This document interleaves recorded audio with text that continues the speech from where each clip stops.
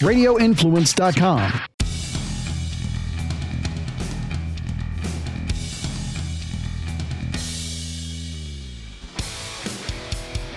Welcome back to the Lawfather podcast. As always, we are here in Lawfather Studios, right here in Lawfather headquarters. Welcome all those on TikTok Live. And big shout out and thank you to Radio Influence for always putting together a great show for us. So make sure you check out all the other shows on Radio Influence, especially those that are done by actual radio people and not just an attorney who plays a radio person on TV or on your phone. Anyway. So if you want to check out the video also and you don't want to be on TikTok Live, go ahead and check us out on YouTube. These are all the shows are put up on YouTube. So, what I want to talk about today is one of the bigger topics in the news. We got a couple of big topics coming up in some of the next few shows. But one of the biggest things right now is the Uvalde school shooting. And a lot of that has come up with gun control and the whole political side of it and everything else. But, I can tell you I have a little bit of a unique aspect in terms of these active shooter situations. Having worked for two different sheriff's offices over a span of 6 years, 3 years at one, 3 years at the other, just kind of worked out kind of perfectly that way that I did 3 and 3. But, I had a really unique opportunity. So I was with the Pinellas County Sheriff's Office, and I can tell you we had, I'll start with this, okay? I loved my time at both sheriff's offices, so I don't want anybody to think that anything that I'm about to talk about is, me knocking one versus the other, okay? It's not. But two different departments, two different training systems, and it kind of highlights what's going on here and what's happening with some of these active shooter situations and how law enforcement handles it. So, big thing, right? Big difference between the two. And like I said, I loved working as a deputy. Okay, if it wasn't for getting hurt, I'd probably still be working at the Hillsborough County Sheriff's Office. And that I went to law school while I was working for the Hillsborough County Sheriff's Office. I would work midnights, get up and go to classes in the morning, right? Loved it there. Thought I would never leave. Thought I'd end up in their general counsel's office. Okay, so nothing that I'm about to say is meant to be negative towards them whatsoever. But the training that I received at Pinellas County Sheriff's Office was amazing. Probably one of the best training staffs in the entire country. Now, this would have been, I started in 2006, left there in 2009. Okay, so really the only major school shooting at that time was the Columbine shooting. Okay, that was really all anybody had to go with. And that was when they started developing training for these active shooter situations. That's all they had. They said, okay, here's what happened in Columbine. Here's what was done right, which they determined not a whole lot was done right, but here's what was done wrong. But it was tough to say, hey, they did it wrong because no one had a playbook for it before. No one had a playbook for that situation. So you tried to take and go, what do we normally do in a situation like this? And at that time, what you would do is you would call in SWAT. And SWAT would be the ones, or, if you have a different name for it, but basically a tactical unit. Okay, you would call in your tactical unit. They'd have all the toys and all the equipment and everything else, and they would be the ones. The problem with that, and I believe look, I was pretty young when Columbine happened, okay? But you don't have the luxury of time, right? When those things happen, you don't have an hour to wait. Look, I've been on calls that we had to call SWAT out for, right? A really easy example of it, what we call a barricaded suspect, right? Barricaded armed suspect. Playbook says you call in SWAT, okay? That's it, beginning, middle, and end. You're not going in, you're not doing anything else because you don't know when that guy's gonna start shooting at you, okay? And I've been on calls where we've called in SWAT before, right? And it's not because we didn't wanna go in there, it's because that's what the policies and procedures say to do. That's what your training says to do. So you follow it, right? So it really had this really unique, and I truly mean that, it was really unique that in Pinellas County, we did active shooter training. And this is what it looked like, right? This is, and these are really, really bad situations, right? But training is kind of cool in a sense, right? And look, you have to kind of switch your thought process on it. You're training for something bad, okay?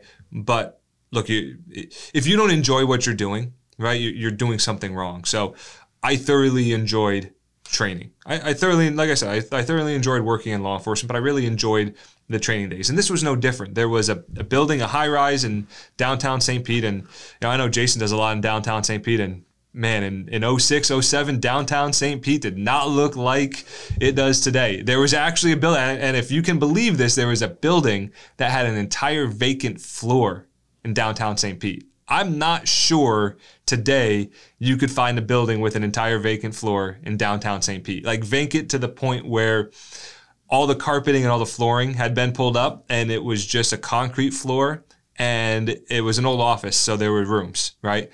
And what the sheriff's office did, and this was what was really cool about it, they took those rooms and they had them set up as classrooms. So you came off the elevator and you would go in, and so you'd come off the elevator, and they had it set up like a school, right? So your front doors, if you've ever been in a high rise, normally you come off the elevator and there's essentially like an entryway door, just like you would have going from the outside to inside, but you're inside because it's a high rise, right? So you come up the elevator, and so you'd have these entry doors. So we would actually start right from these entry doors and go. And you would literally be as if you're walking into a school, right? And that was the training that they put us through. And here was the thing, right? Law enforcement, hey, serve and protect and help people, right? If someone's on the ground and they're hurt, you go give them aid, you render aid, you do what you need to do to help that person. You know what they taught us? Which it was kind of amazing because you had to really switch the mental gears on it. You said, I have to walk over that person. Your job at that time isn't to go help that person that's on the ground because there's an active shooter in the building, right? And that was the thing. You actually had to just, and they actually had people that were involved in the training. They'd be laid out on the ground as if, they had been shot and were hurt or dead or whatever else. And you had to walk over them to get to where you heard shots coming from. And they trained us in that. And look, here was the scenario. It was this. If you could get 3 people, you got 3 people. It didn't matter what your role was at the sheriff's office. And by role, I mean, assuming that you were in law enforcement, right? That you weren't a civilian employee, right? So as long as you were law enforcement, first 3 people got there, you get together and you go in the building. And you do what you need to do to what they would say stop the threat, okay? That's how it works, okay? Now, look, training was simple, right? Because, look, the people on the ground, they're fine. The shots that you hear, they're just sim rounds, right? And sim rounds are cool in a sense because they sounded like real bullets, right? Or not real bullets, but they sounded like real rounds. So just like a gun goes bang and you hear bang, well, these would go bang as well. A little, not quite as loud, but they would go bang. And they were actually shot out of real guns. Right. And, as somebody on TikTok says, eliminate the threat. Yeah, that's your entire goal. Right. You go in, you're trained that you go eliminate the threat. OK. And look, I went through this training, in 2006, 2007, somewhere around that time frame. We're in 2022. I remember it vividly. Right. I have no doubt in my mind whatsoever. Okay, if I was still in law enforcement today, if I went and re-signed up tomorrow and started working there tomorrow and something happened tomorrow, that I would be able to perform at that same level, that I would remember everything enough to be able to go in and do everything that I was trained to do all those years ago. Okay? That said, I then went to Hillsborough County Sheriff's Office. Guess what we did not have there? Okay? We didn't have active shooter training. Right? Or at least in that same sense, right? So I went from this, hey, this is how you handle this, to, hey, we don't do this over here, right? So if something happens in one of our schools, well, I'm already predisposed to, this is what we're doing, right? And most likely, probably going to do the same thing, right? If something happened in Hillsborough County, I'd probably go, hey, let's do it. You, come on, let's go. Let's go in, right?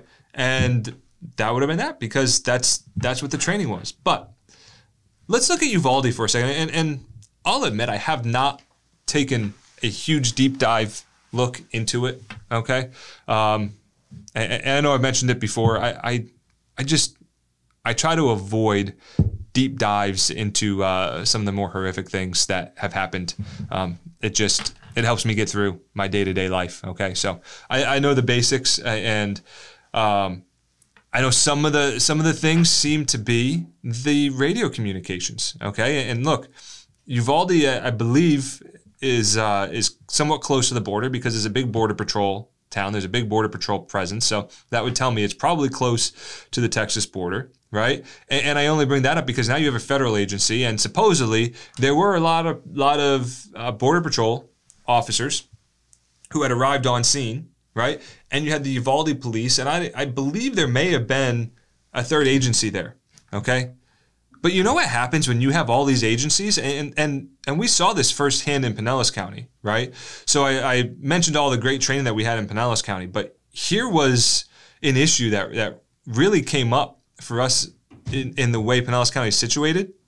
Most of that county is actually cities, right? There are just these small pockets of county areas now, right? So you have St. Pete, you have Largo, you have Clearwater, and you have some places like Clearwater-Largo Road where you have Clearwater on one side, Largo on the other side, a pocket of unincorporated county area, then another pocket of Largo, or if you look at Ulmerton Road, you have Clearwater, and somehow, Jason, maybe you can figure this out, somehow some parts of Ulmerton Road are St. Pete.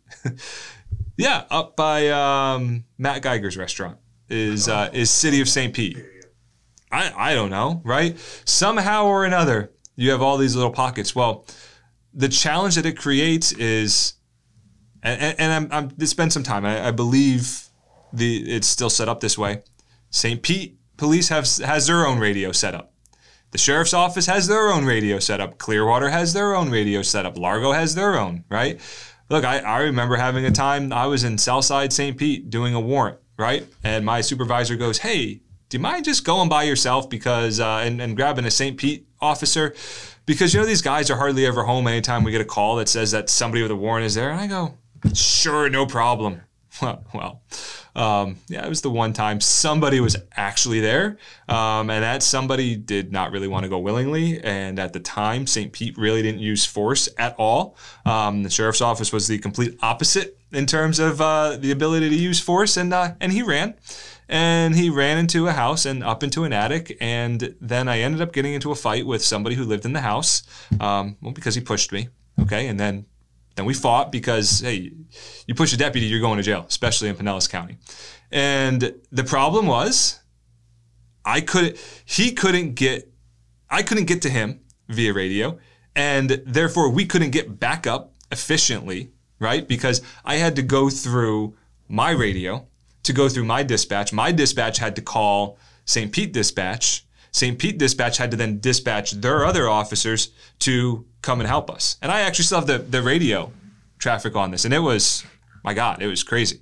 But through all of that, and look, we're talking about a much smaller situation, right? We're talking about just a situation where I need more people to come and I need people to help, right?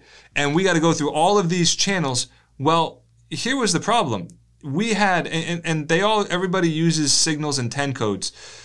What I used for a signal and a 10 code for Pinellas County Sheriff's Office said that I needed backup and I needed them to come with lights and sirens, meaning that it was bad, but it wasn't the worst situation ever in the history of situations, okay?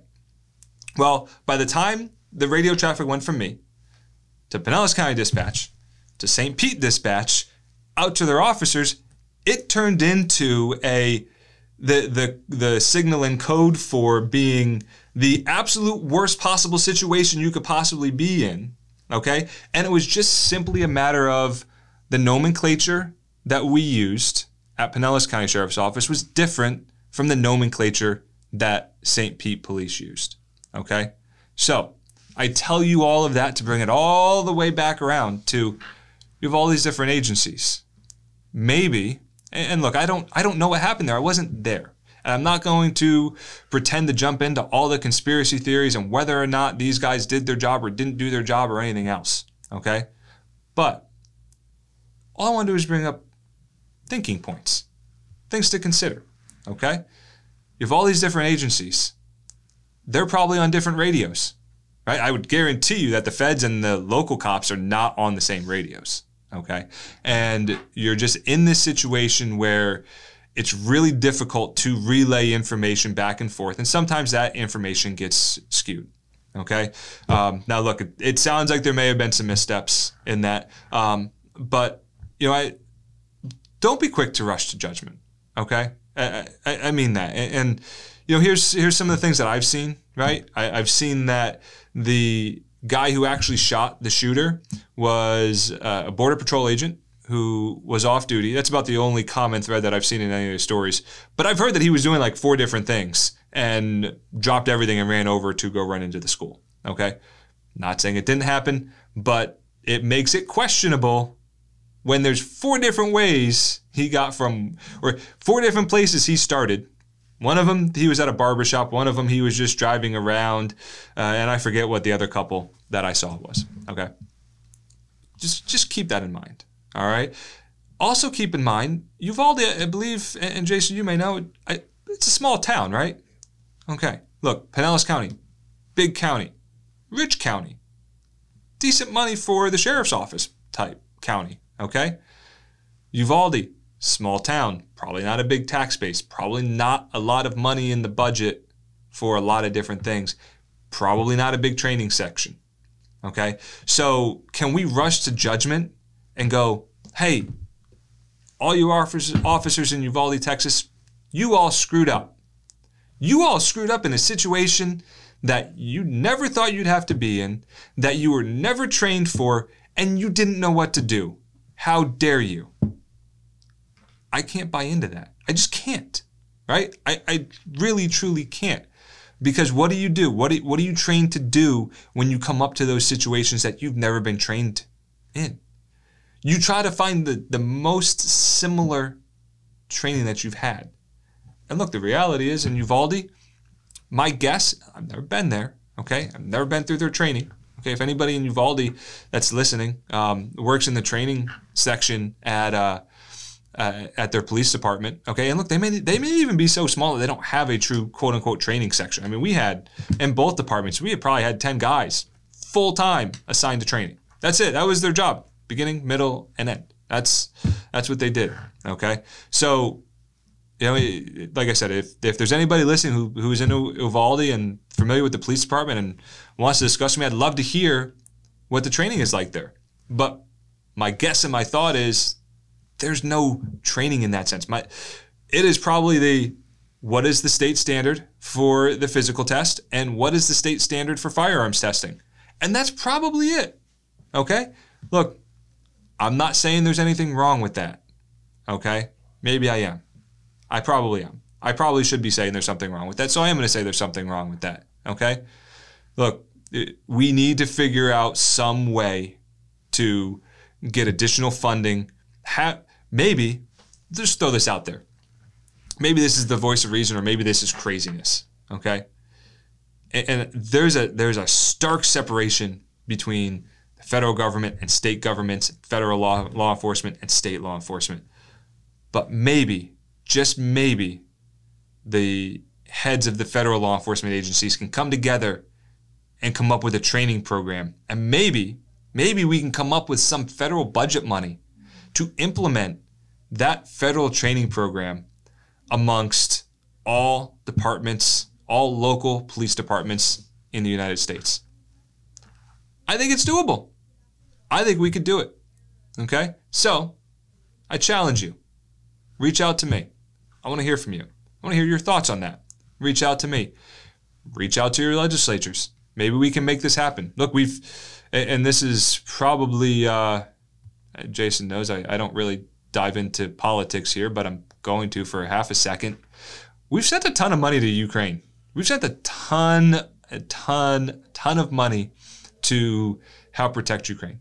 And I get it on some levels. I absolutely do. Okay. There is a trickle-down effect, okay? And I'm not going to get into that. That's a whole nother show topic, I suppose. But if we have money that we can put out there like that, maybe we can put something together to train all the law enforcement agencies in the entire country on active shooter situations. Heck, maybe even Pinellas County Sheriff's Office can be the ones to help put together what that looks like, because I truly believe if you try to have an active shooter situation in Pinellas County, it's going to be over quickly. Okay? And look, the unfortunate reality is I don't think you're ever going to have an active shooter situation where you're going to have 0 casualties. I just don't. There's no possible way, right, to get people there fast enough. All right. Yes, you can have school resource officers on campus, but even then, you have to get from point A to point B. All right. So I know a little sobering topic today, but I truly mean it. Maybe we can figure a way out together to get with the powers that be on the federal side to get some funding put together to train local law enforcement, because the reality is without training, you're going to have these situations over and over where people are pointing the fingers, just like at Uvalde, that they messed up. Let's give everybody the tools to not mess up. Deep topics today on the Lawfather podcast. As mentioned by DJ Eakin, LFS, Lawfather Studios, Lawfather out.